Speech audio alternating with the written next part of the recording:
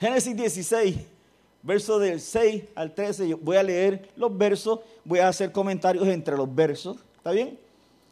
Dice, y respondió Abraham a Sarai. Fíjese que todavía Dios no le ha cambiado el nombre. Aquí se llama Abraham, no Abraham. Y se llama Sarai, no se llama Sara. Y respondió Abraham a Sarai, he aquí tu sierva está en tu mano. Haz con ella lo que bien te parezca. Y como Sarai la afligía, ella huyó de su presencia. La sierva es Agar.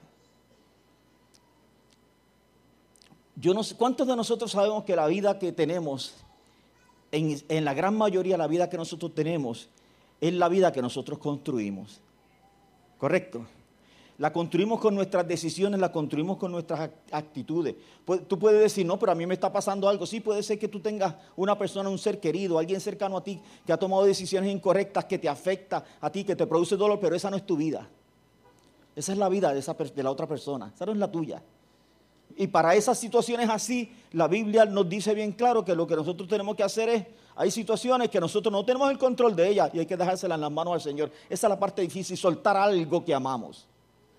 Soltar algo que amamos porque nos lastima ese proceso. No es abandonar a una persona, es soltar el evento, emocionalmente soltarlo y decir, Señor, yo no puedo con esto, está en tus manos. ¿Ok? Yo sé lo que es pasar por eso porque cuando mi hijo estaba en droga, eso fue vivía en crisis mientras yo me sentía responsable el día que yo solté. Lo seguí amando, lo seguí viendo, lo seguí buscando, pero emocionalmente yo me desligué de su situación. Cuando yo me desligué emocionalmente de su situación, yo descubrí el gozo de vivir otra vez. Yo descubrí la esperanza, descubrí los sueños otra vez. ¿Ok? Así que Agar, previo a este pasaje que nosotros estamos leyendo, unos versos antes, Agar se buscó ese lío que tiene Agar, ella se lo buscó. Ella misma se lo buscó. Sabemos que Sarai, habían pasado 10 años, no podía tener bebé, y le dijo a Abraham y lo convenció. Sarai era cosa seria. ¿Okay? Lo convenció a Abraham, mira, llégate a Agar, está con ella y tengo un bebé y porque yo no puedo darte hijos.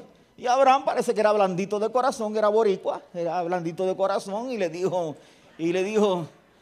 sí. Era como algunos boricuas. Entonces le dijo, sí, no hay problema. Y entonces, cuando Agar quedó embarazada, cuando tiene barriguita, empezó a tratar con desprecio a Sarai. Hay personas que se le otorga algo y lamentablemente se llenan de vanagloria y piensan que ese algo que se le otorgó les da un derecho a cambiar el trato hacia las personas. Equivocado. ¿Por qué? Porque miren, Sarai en ese momento, si tú estudias la vida de ella, es una mujer deprimida. No te metas con una mujer deprimida. Sí, no te metas. Pacho, deja eso. No te metas con una mujer deprimida. Ni para los guardias. No. Una mujer deprimida puede ser que si tú le lanzas un ataque, puede ser que se eche a llorar. Es una posibilidad, 20%. 80% le vas a sacar el diablo. Y si no le sacas el diablo, se le va a meter el diablo. Entonces, Sarai, imagínense que el ángel de Jehová llegó. Esta mujer, el ángel de Jehová llega más adelante. Unos capítulos más adelante, el ángel de Jehová llega y ella ni siquiera sale a recibirlo. Le mataron un becerro, hicieron mantequilla. Yo no sé cuántas horas es eso, pero imagino que es unas cuantas horas. Todo ese proceso. Y ella nunca salió a recibirlo. Sabía que estaban allí. Abraham le dijo, escuchaba por la puerta, escuchaba detrás de la puerta ella, a ver qué era lo que estaban hablando. Nunca salió a decirle, yo soy la esposa de Abraham, nunca. Y si tú miras el verso que yo leí, el 6, cuando Abraham le dice, he aquí tu sierva está en tu mano, haz con ella lo bien que te parezca. Eso es el lenguaje de la Biblia bonito. Yo te lo voy a decir en lenguaje de nosotros aquí, boricua, ¿verdad? El lenguaje de nosotros, lo que Abraham le está diciendo a Sarai, le dice, mira, con la sierva esa, haz lo que te dé la gana. ¿Por qué? ¿Por qué? esto no es una conversación de una vez. No. Esto es que Sarai está ahí, como la gotita encima de la roca, ahí encima de la roca, ahí. Y caemos al verso 6 cuando Abraham le dice, mira, vamos a hacer algo ya. Del tema de esa no me hables ya. Resuélvelo tú. Me la quiero quitar de encima. ¿Lo resuelvo yo?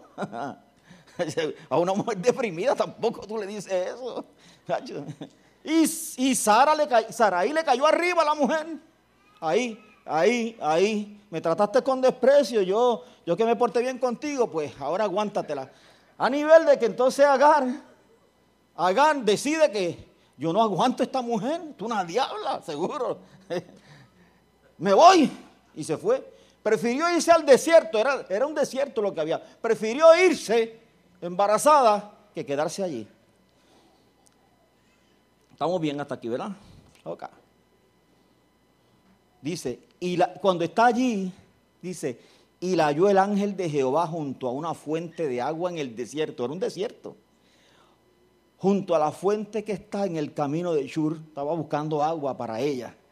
Y le dijo, Agar, sierva de Sarai, ¿de dónde vienes tú y a dónde vas? Y ella respondió, huyo de delante de Sarai, mi señora. Y le dijo el ángel de Jehová, vuélvete a tu señora y ponte sumisa bajo su mano. ¿Cuántos de ustedes saben que a veces Dios te puede decir lo que a ti no te va a gustar? Ella es una diabla que me está chavando la vida todos los días. Yo acabo de salir huyendo. Y el ángel de Jehová se me aparece y me dice, vuelve donde ella, bajita, sumisa. Quédate calladita, porque calladita te ves más bonita. No responda. Haz lo que te diga. A lo mejor, quién sabe si eso es una voz de Dios para alguien aquí hoy. Ponte sumisa o ponte sumiso, no sé. Le dijo también el ángel de Jehová, multiplicaré tanto tu descendencia que no podrá ser contada a causa de la multitud. Me encanta Dios. Porque ella está pasando una crisis. El ángel le dice, vuelve a tu crisis. Pero le dio una palabra de esperanza sobre el mañana que le hizo ver el futuro de una manera diferente. Porque cuando ella está en medio de la crisis y ella mira el futuro, ella está pensando, mi futuro va a ser esto, yo vivir al lado de esta mujer que me va a condenar la vida todos los días de mi vida. Pero ahora el ángel le dice, regresa allí, pero no te voy a dejar igual, yo te voy a soltar una palabra sobre tu futuro que va a ser que tú cambies la manera en que tú miras tu mañana. Va a ser que tú cambies la manera en que tú miras tu futuro. Así que Agar regresó. Pero Agar regresó con una palabra de esperanza. Ahora Agar sabe que ella está viviendo un momento, pero ese no va a ser el final. Ella está viviendo un tiempo, pero ese tiempo no va a ser su mañana. Multiplicaré tanto tu descendencia. ¡Wow! Que no podrá ser contada a causa de la multitud. Así es el Dios de nosotros. Como hablaba Becky el viernes, llegó tu segundo tiempo y tu segundo tiempo es mejor. Y Dios le habló a ella, como quien le habló y le dijo, viene una segunda temporada para ti, va a ser diferente a la que estás viviendo. Además le dijo el ángel de Jehová, he aquí que has concebido y darás a luz un hijo y llamarás a su nombre Ismael, porque Jehová ha oído tu aflicción. Y él será hombre fiero, su mano será contra todos y la mano de todos contra él, y delante de todos sus hermanos habitará. Y dice el verso que dice así, entonces llamó el nombre de Jehová, que con ella hablaba, y ella dijo, tú eres Dios que me ve, porque dijo, no he visto también aquí al que me ve. En medio de su angustia, Agar hizo una declaración tan sencilla y que a veces cuando leemos estos versos es tan pasada por alto. Tú eres el Dios que me ve. Tú eres el Dios que me ve. Y esta verdad es una que se ha usado en alguna medida en las iglesias cristianas para meter miedo. Sí, para asustar. Cada paso que das por la senda del mal. Hay un Dios que te ve.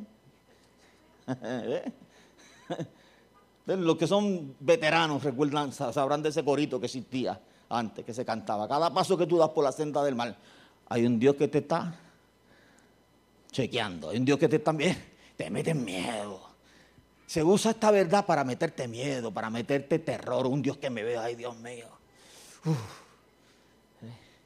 Pero esa no es la experiencia de Agar.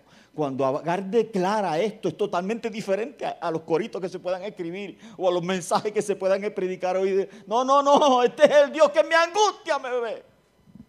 Este es el Dios que en medio de mis días malos me socorre. Este es el Dios que cuando yo más sola me siento no me abandona. Este es el Dios que me ve. Y declaró y le puso, y había un pozo allí y dijo, le puso un nombre al pozo, este es el pozo del viviente que me ve. Amén. En tiempos de visitación, Dios te ve.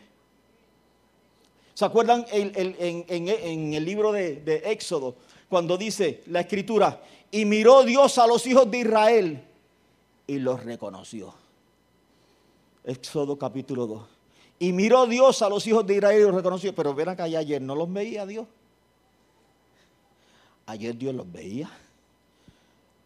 Y antier Dios también los veía. Pero cuando Dios te ve, nunca se queda de brazos cruzados. Siempre que Dios te ve, Dios va a hacer algo. Siempre que Dios te vea, Él va a hacer algo. Así que parecía que no, pero sí. Y Dios siempre nos ve. Hay un pasaje de la Escritura, cortito, quisiera leerlo, de la historia de una mujer que se encuentra en Lucas capítulo 13, verso 19. Y para mí es interesante porque guarda relación con esto que estamos hablando. Lucas 13, 19. Recuerden que cuando Jesús está ministrando un tiempo kairos, un tiempo de visitación. ¿Se acuerda que cuando llegó a Jerusalén lloró? Y le dijo, y le estaba diciendo, si tú supieras. ¿Por qué? Porque llegó el tiempo de la visitación y no te diste cuenta. Que el tiempo, la palabra que está allí es kairos. Cuando Jesús está ministrando en un tiempo kairos, un tiempo de visitación. Así que Lucas 13, 19 dice así. Enseñaba Jesús en una sinagoga en el día de reposo. ¿Perdón?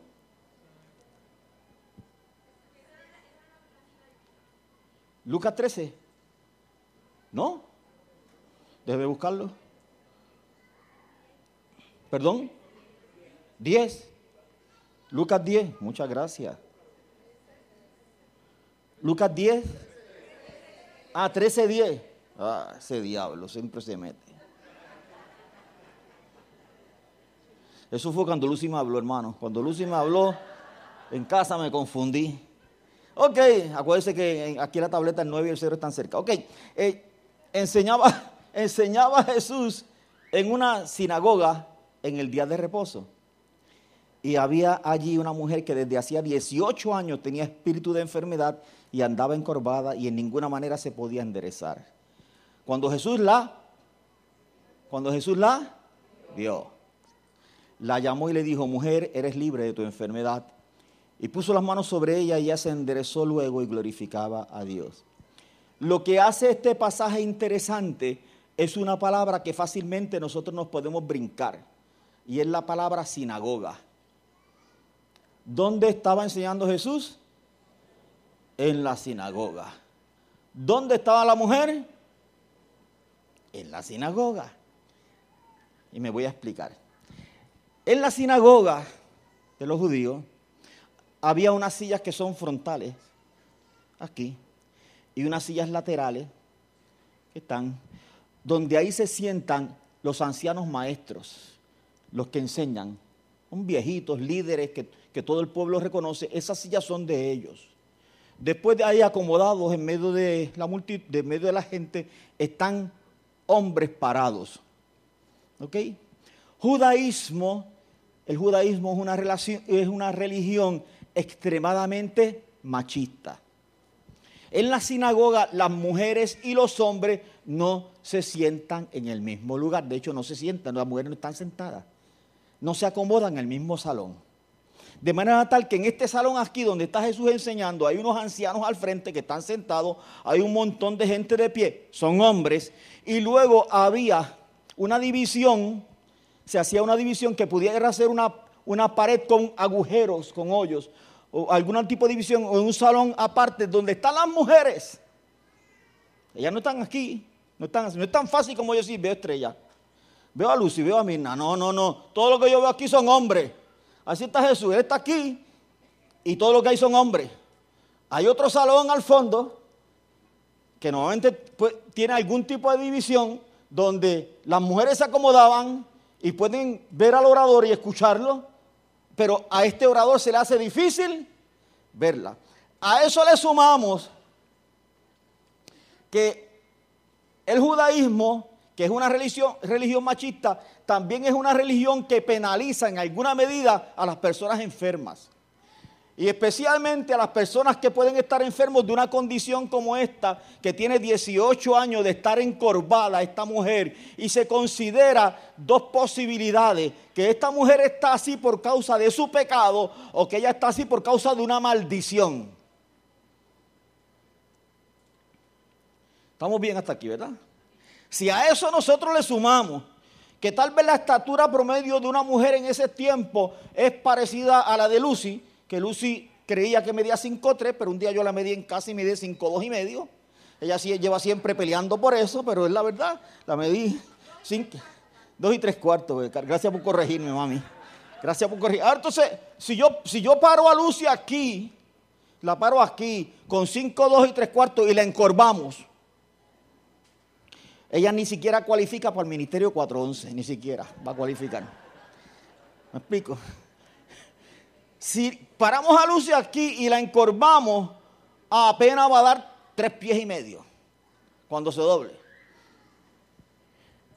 18 años que no puede mirar hacia arriba. 18 años que camina así. ¿Dónde usted cree que está esa mujer? En ese salón de las mujeres. Al final, al fondo está esa mujer. Y las mujeres que miden 5'3" están al frente de ella. ¿Cuánta posibilidad hay que un orador que esté al frente pueda ver a esa mujer? No hay posibilidades, hermano. No hay. Esa mujer está encorvada. Hay una multitud de hombres ahí, hay un salón, hay una multitud de mujeres allá. Ella está al fondo y apenas lo que tú ves 3 pies, no lo es. Por eso es que esa palabra que nosotros no podemos brincar aquí tiene tanto significado. Porque no es que Jesús pasó por la calle y vio una mujer encorvada. Es que no existe la posibilidad humanamente que Jesús la vea. Pero Jesús la vio. Y a mí eso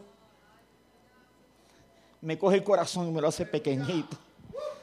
Porque me habla a mí del Dios que nosotros tenemos. Que cuando Él pone los ojos sobre ti, no hay manera que Él no te vea. Él es el Dios que te ve. Por eso Agar está sorprendida, porque ella humanamente se mira y ella es una don nadie.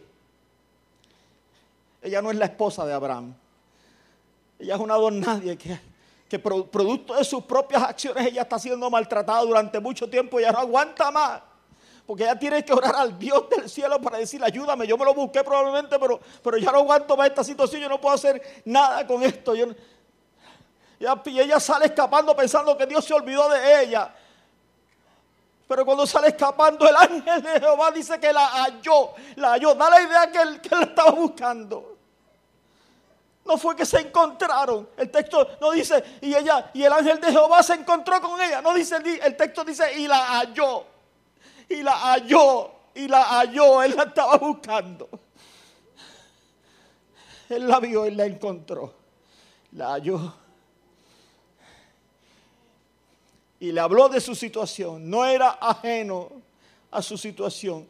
Y le dio una palabra sobre el mañana, le dio una palabra sobre el futuro, le dio una palabra de bendición. Le dio una palabra donde Dios le dijo: yo estoy construyendo un futuro para ti, para tu hijo. Regresa con esa palabra a tu casa. Y esa palabra le cambió la vida hasta los años después, cuando el niño ya era grande. ¿Se acuerdan? cuando tal vez tenía como 15 o 16 años y el nene se burlaba del otro y eso fue suficiente. Recuerden, Sara es una mujer deprimida. Ahora Sara vio que el nene tal vez de 15 años o 16 se está burlando de Isaac, se burló y eso fue suficiente. Yo no la quiero aquí. No la quiero ni a ella ni al nene. Y Abraham le dijo, está bien, haz lo que tú quieras. Porque Sara parece que tenía también media sangre boricua y era difícil. A veces, si tenía un día malo, era malo de verdad. Y le dijo, yo no la quiero aquí. Ok. Y la botaron. Y se fue. ¿Se acuerdan que esa es otra historia extraordinaria? Lucy un día predicó de eso. Cuando ella se va por el desierto y Abraham solamente le dio un odre con agua. Y le dijo, vete, de hoy para mañana. Y un poquito de comida y se fue. Y se le acabó el agua. Y ella se tiró a morir. Dijo que dejó al nene en un lugar porque ya no quería verlo morir. ¿Y sabe quién llegó allí? El mismo ángel de Jehová volvió a llegar donde ella. Le dice, Sara. E hizo un milagro y ella encontró agua. Llenó su cántaro. Llenó el odre otra vez de agua. Para seguir su camino. Y Él la reconfortó. Él es el Dios que te ve. No importa lo que tú estés viviendo, no importa lo que tú estás pasando.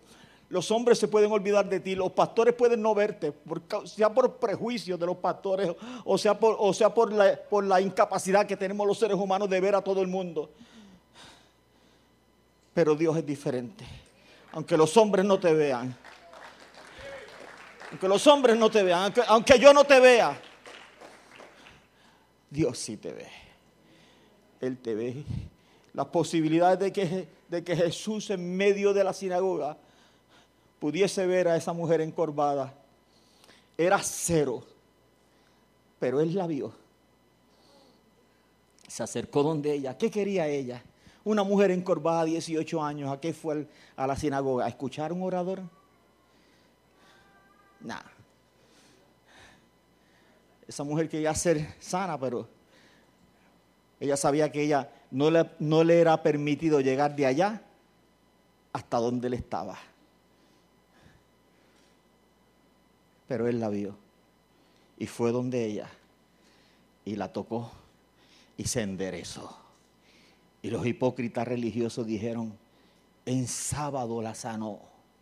Y Jesús les dijo, hipócritas que ustedes son, que su asno se escapa y ustedes van y lo buscan. Y una hija de Abraham, lastimada por 18 años, ustedes quieren dejarla así. Y dice que los fariseos estaban molestos, pero todo el pueblo estaba, wow, este es el Dios que me ve, este es el Dios que te ve. Yo recuerdo, de hecho la Biblia dice, humíllate bajo la poderosa mano de Dios para que Él os exalte cuando fuere el tiempo. ¿Quién te va a exaltar? El Dios que te ve. Él es el Dios que te ve. Yo recuerdo hace como 6 años atrás, yo conté este testimonio y probablemente la mitad de la iglesia no lo sepa o alguno se lo olvide. Hace como 6 años atrás, cuando Lucy estaba bien enferma con el asunto de la epilepsia nocturna y los ataques de amnesia que le daban, un viernes ese día le dieron varios ataques. Le dio un ataque como a las 5 de la mañana, después que se sentía un poquito mejor, se fue a hacer un desayuno como a las 8 y pico, 7 y pico de la mañana. Y yo le dije que no lo hiciera, pero ustedes saben que dura cosa dar cosas contra el aguijón. Y entonces ella como quiera se fue a hacer el desayuno. Y entonces allá haciendo el desayuno, le dio otro ataque más. Frenchy estaba en la cocina y la cogió cuando iba para el suelo. La logró reaccionar a tiempo y la capturó. Y la cogió, la levantó y la acomodó y me llamó. Y ahí estuvimos con ella. Y ella decía, ¿qué pasó? ¿Qué día es hoy? Y se levantaba otra vez. ¿Y qué me pasó a mí? Y yo le decía, pues mami, que te dio esto. Si me dio eso, sí, ¿cuándo? Si te dio a las 5 de la mañana y te dio ahora otra vez. Ok, y se quedaba así. Ok. Decía, ¿y qué pasó? Porque yo estoy aquí. Y yo, mami, ¿por qué te pasó esto y esto y esto? Así. De verdad, sí, que yo tengo ¿qué? Que estás enferma. Que yo estoy enferma. Sí, que tú estás enferma, que tienes esto. Ok, sí. Pasaron como 2 minutos. ¿Qué yo hago aquí? Y yo, rayo, qué difícil. Yo, es mejor grabar esto y ponérselo otra vez. Y ponérselo como la película aquella de Lucy en 50 First Dates. ¿Te acuerdas? Es mejor grabar un video y ponérselo. Entonces, bueno, en fin de cuentas, Sammy llegó a casa como al mediodía. Viernes, Sammy llegó a casa como al mediodía y fue a ver a Lucy allá. Yo le dije, mami está enferma, y se puso a hablar con ella y todo lo demás. Sammy se fue, llegó a su casa, le contó a los nenes que abuela estaba enferma. Y Sabián le dijo a Samir, tenía 10 años, Sabián en ese entonces, le dijo a Samir, llévame a casa de abuela que yo quiero orar por ella.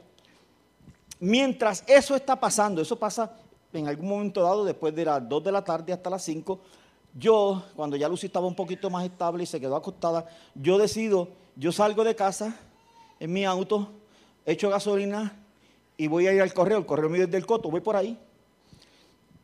Cuando voy en mi carro, que yo voy solo, yo comienzo a tener una conversación con el Señor y yo le digo, Señor, yo quería tener este carro y lo compré, pero ya no me interesa. Esa es la realidad, que ya no me interesa. Lo tuve, está chévere, qué bueno, ya no me interesa, ya yo puedo prescindir de él. Y le dije, este carro vale unos $25,000 ahora mismo. Tenía como 20,000 millas corridas. Yo debo 8. Yo lo puedo vender barato, 22 y 23, por ahí lo vendo. Cualquiera compra este carro con las condiciones en que está. Y le compra este carro, yo evoluciono unos 14, 15 mil dólares. Con eso y algún dinero que tenga Lucy en retiro, yo liquido una serie de deudas y la saco del trabajo, porque yo quiero que ella esté bien. Esa es mi conversación en el auto. Y sigo, y ya, Señor, ayúdame en todo esto. Y sigo para el correo. A las 5 de la tarde llega Samir con Sabián, con los nenes, y Sabián llega y está Lucy en el cuarto, y Sabián dice, abuela, ¿cómo estás? Yo vengo a orar por ti. ¿Sí? Y Sabián comienza a orar por ella. Cuando Sabián ora por Lucy, ahí Lucy le dice a Samir, hola mamita, ¿cómo estás? Y Samir le dice, mami, yo vine a verte al mediodía, que tú viniste a verme. Sí, se le había olvidado también que Samir había ido a verla. Bueno, en fin de cuentas, Sabián se pone a orar por Lucy. Cuando termina de orar por ella, una oración bien sencillita, Sabián le dice, abuela, el Señor me dijo algo para ti. El Señor me dijo, todo va a estar bien. Ya está, todo va a estar bien. Así que, ¿dónde está Sabián? Sabián está por allá. ¿Sabes lo que le dijo Pablo a Timoteo? Le dijo, aviva el fuego del don de Dios que está en ti. Avívalo. Ok. Entonces, hubo culto por la noche. Al otro día Lucy se sentía mejor. Y Lucy cocinó porque Jenny estaba en Puerto Rico y Jenny iba para mi casa a almorzar. Jenny almuerza. Cuando termina de almorzar, Jenny es una pastora de Costa Rica, que Dios la usa en palabra profética. Y cuando termina de almorzar, Jenny dice, yo quisiera orar por Lucy. Y nos vamos al family, estamos allí, y ella comienza a orar por Lucy, intercede por Lucy un rato, y cuando termina, le dice a Lucy, yo hubiese querido que el Señor me hubiese dicho que te iba a sanar. No me dijo eso, pero me dijo algo para ti. ¿Sabe lo que me dijo? Me dijo, todo va a estar bien. ¿Qué te parece? Exactamente, no añadió una palabra más, exactamente la misma palabra que Sabián el día antes, a las 5 de la tarde, le había dado a Lucy. Todo va a estar bien. Cuando termina de decir eso, yo estoy sentado cerca de Lucy y ella se vira para donde mí y con carácter me dice, y el carro no lo vas a vender. Y yo, sí, le voy a decir exactamente. Me dijo, y el carro no lo vas a vender, con carácter. Yo casi me asusté. Yo dije, a rayos, que yo hice mal. Y el carro no lo vas a vender. Y yo me quedé así. Y yo dije, wow, esto no lo sabe nadie. Esa fue mi oración privada. Y me dice, cuando yo hablé eso, yo eché gasolina ahí y yo iba por esa carretera. Y ella, que está mirando hacia el norte, se viró y dijo, porque yo te vi cuando ibas por ahí. Y yo dije, wow. este es el Dios que me ve. Yo te vi cuando ibas por ahí. Y te escuché cuando me dijiste, este carro vale tanto. Y yo lo único que quiero es que Lucy esté bien. Y yo puedo vender el carro en tanto y hacer esto y esto y esto. No lo vas a vender, a ti te gustan los carros. Yo te conozco a ti, ese carro yo te lo regalé. Ah, rayo, yo pensé que yo lo había comprado y que me gustaba a mí. Y yo fui quien te lo regalé. Yo nunca he hablado con ella nada de carros, ni nada, nada. Nada de nada, ni de deuda, ni de nada, yo no. Y me dice, y ella va a salir del trabajo en mi tiempo, yo la voy a sacar en mi tiempo. Y yo, ok, me quedo con el carro. No lo vendo, el carro. Pero a la misma vez yo estoy impresionado. No es la primera vez que eso me pasa. No es la primera vez que yo tengo una experiencia con el Dios que me ve. Y yo sé que no va a ser la última, tampoco. Hace muchos años, algunos de ustedes saben, y lo cuento otra vez porque probablemente la mitad de ustedes no lo saben. Pero este es el Dios que me ve. Él es el Dios que te ve. Yo tenía 18, 19 años, iba a un carrito mío que yo tenía. Iba pasando por Hogares Crea. Yo iba llorando en mi carro. Iba a recoger una muchacha que venía para una reunión cristiana que teníamos sábado. Y yo en el carro llorando porque yo había ofendido al Señor y me sentía muy mal. Y yo voy llorando en mi carro y cuando voy cerca de Hogares Crea, yo comienzo a decirle al Señor, yo no sé por qué tú me amas tanto. Yo no sé por qué tú me amas tanto. Yo no sé por qué tú me amas tanto. Yo lo repetí como 10 veces llorando, llorando y llorando. Nunca le dije nada absolutamente a nadie. Yo no compartí. Eso era privado mío. No había nadie en el carro. Yo recogí a la muchacha, llegamos a la reunión, predicó un amigo mío, familiar de Yasdel, Osvaldo. Tenía 16 años en ese entonces, por ahí, Osvaldo. ¿Qué predicó? Yo no sé qué predicó. Yo no me acuerdo qué predicó, porque yo estaba sentado llorando. Cuando Osvaldo terminó de predicar, Osvaldo dijo, ¿alguien quiere la oración? Y yo salí del banco. Y me tiré en una alfombra color vino que había allí. Yo me tiré y puse mi cabeza allí llorando. Todo el mundo se acomodó a este lado mío, a mi derecha. Osvaldo oró por todo el mundo y yo era el último. Cuando llegó donde mí, me puso las manos encima, oró por mí. Y cuando está orando por mí, él me dice, Fren, yo no sé qué pasa. Lo único que yo sé es que yo escucho la voz del Espíritu Santo, que todo el tiempo te repite a ti una misma cosa. Efrén, tú no sabes por qué yo te amo tanto. Efrén, tú no sabes por qué yo te amo tanto. Efrén, tú no sabes por qué yo te amo tanto. Y ese día en aquel lugar, habíamos 25 o 30 personas, 30 jóvenes creyentes, de diferentes expresiones cristianas que buscábamos al Señor. Pero créanme, ese día yo me sentí el hombre más amado, el joven más amado. Yo no entendía los procesos, porque este es el Dios que cuando yo me siento que yo no lo merezco a Él y que las condiciones mías son unas que lo único que merecen es que Él me dé una buena patada. Cuando Él ha tenido tanta bondad y tanta misericordia conmigo, cuando este no es mi mejor día, este es uno de mis peores días, y yo estoy en esa condición, Él lo único que hace es reiterarme su amor. Y lo único que hace es mostrarme que Él estaba conmigo en el carro cuando yo iba por Hogares Crea, diciéndole, Señor, yo no sé por qué tú me amas tanto. Señor, yo no sé por qué tú me amas tanto. Señor, yo no sé por qué tú me amas tanto. Este es el Dios que te ve. Este es el Dios que te ve. Es el Dios que nos ve a nosotros. Son tantos testimonios los que yo he escuchado de gente que un día, hace un tiempo atrás, recuerdo que vino un profeta de Estados Unidos, un hombre llegó de Estados Unidos, ni siquiera venía a este culto, Luis Ocasio lo invitó. Luis Ocasio venía para aquí y el hombre se bajó de un avión y lo trajo aquí. Y el hombre me da una palabra a mí. La mitad de la palabra yo no la entendí. Era demasiado profunda. Yo dije eso era con respecto al futuro. La otra mitad yo la entendí y yo sabía que era Dios. Y yo decía, wow. Yo le pregunté a Luis Ocasio, ¿quién es ese hombre? Me dijo, un amigo mío que es un profeta de Estados Unidos que vino. Los demás. Pero yo fui, que él se acercó donde Quirico. Y yo le dije a Quirico, yo vi un hombre que oró por mí, él oró por ti. Y Quirico me dijo, cállate, Fren. Yo le dije, ¿te di una palabra? Y me dijo, sí. Y Quirico me dice, Una cosa increíble, friend. Yo estaba en mi casa bañándome. Yo estaba hablando unas cosas con el Señor. Y cuando yo llegué aquí, ese hombre me las repitió. Fue así, Quirico. ¿Sabe por qué? No importa dónde tú estés. No importa con quién estés. Él es el Dios que te ve. Él es el Dios que me ve. Y normalmente lo usamos para amedrentar, para que la gente se llene de temor. No te llenes de miedo, no te llenes de temor. Él es el Dios bueno, es el Dios misericordioso, no corrige, eso es cierto. Pero te he hablado acerca del Dios que te ve y a la misma vez te he validado el valor que tiene una palabra profética.